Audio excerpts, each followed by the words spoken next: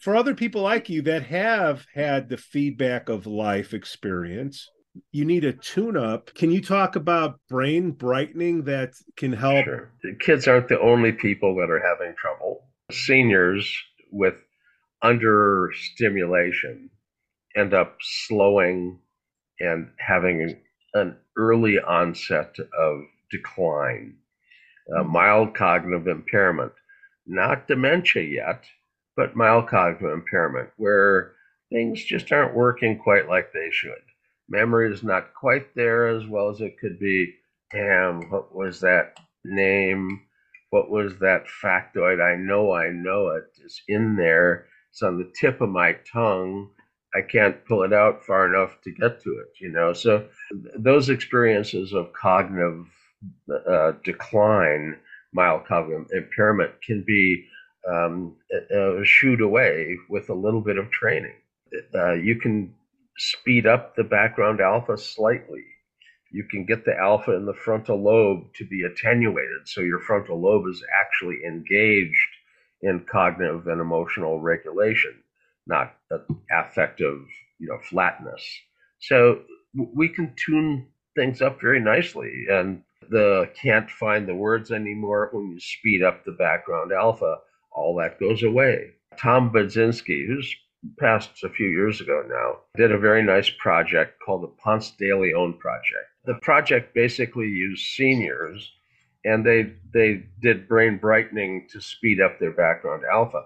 The term brain brightening was coined by the seniors for their experience. If you take your alpha at 7, 8, and that's a little on the slow side, way on the slow side, and you're not going to be cognitively sharp, and you speed it up a couple of cycles a second so you're up in the normal alpha frequency range, your sampling rate has sped up. You have a higher resolution perception. So you walk outside and things are crisper.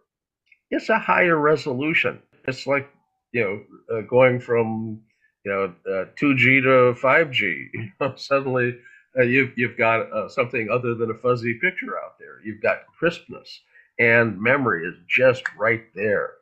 Things you encoded at those frequencies are now available again. So the brain brightening that can be done is massively beneficial for cognitively impaired but not totally demented seniors. And gee, is there a market out there? I One of think the so. biggest growing markets out there, seniors. Del Webb Housing Developments, set up an office for brain brightening there, and you've got a non-ending clientele that all have disposable income. So if So you're going to have this clientele, how often are you doing this? Is it a one and done, 4 times a year? Like what? I know everybody's different, but people are going to ask the question they want to answer.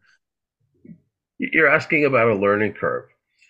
Learning curve, learning theory, you mass your initial training, then you spread it out, and then you spread it way out like booster sessions. And so you do some more intense, maybe 3 a week for the first few weeks. After that, you drop it to 1 or 2 a week, and then every once in a while, just to come in and touch things up. And it works very, very nicely. We've seen a lot of people with brain brightening being done. Budzinski's study was replicated in a PhD dissertation with a control group.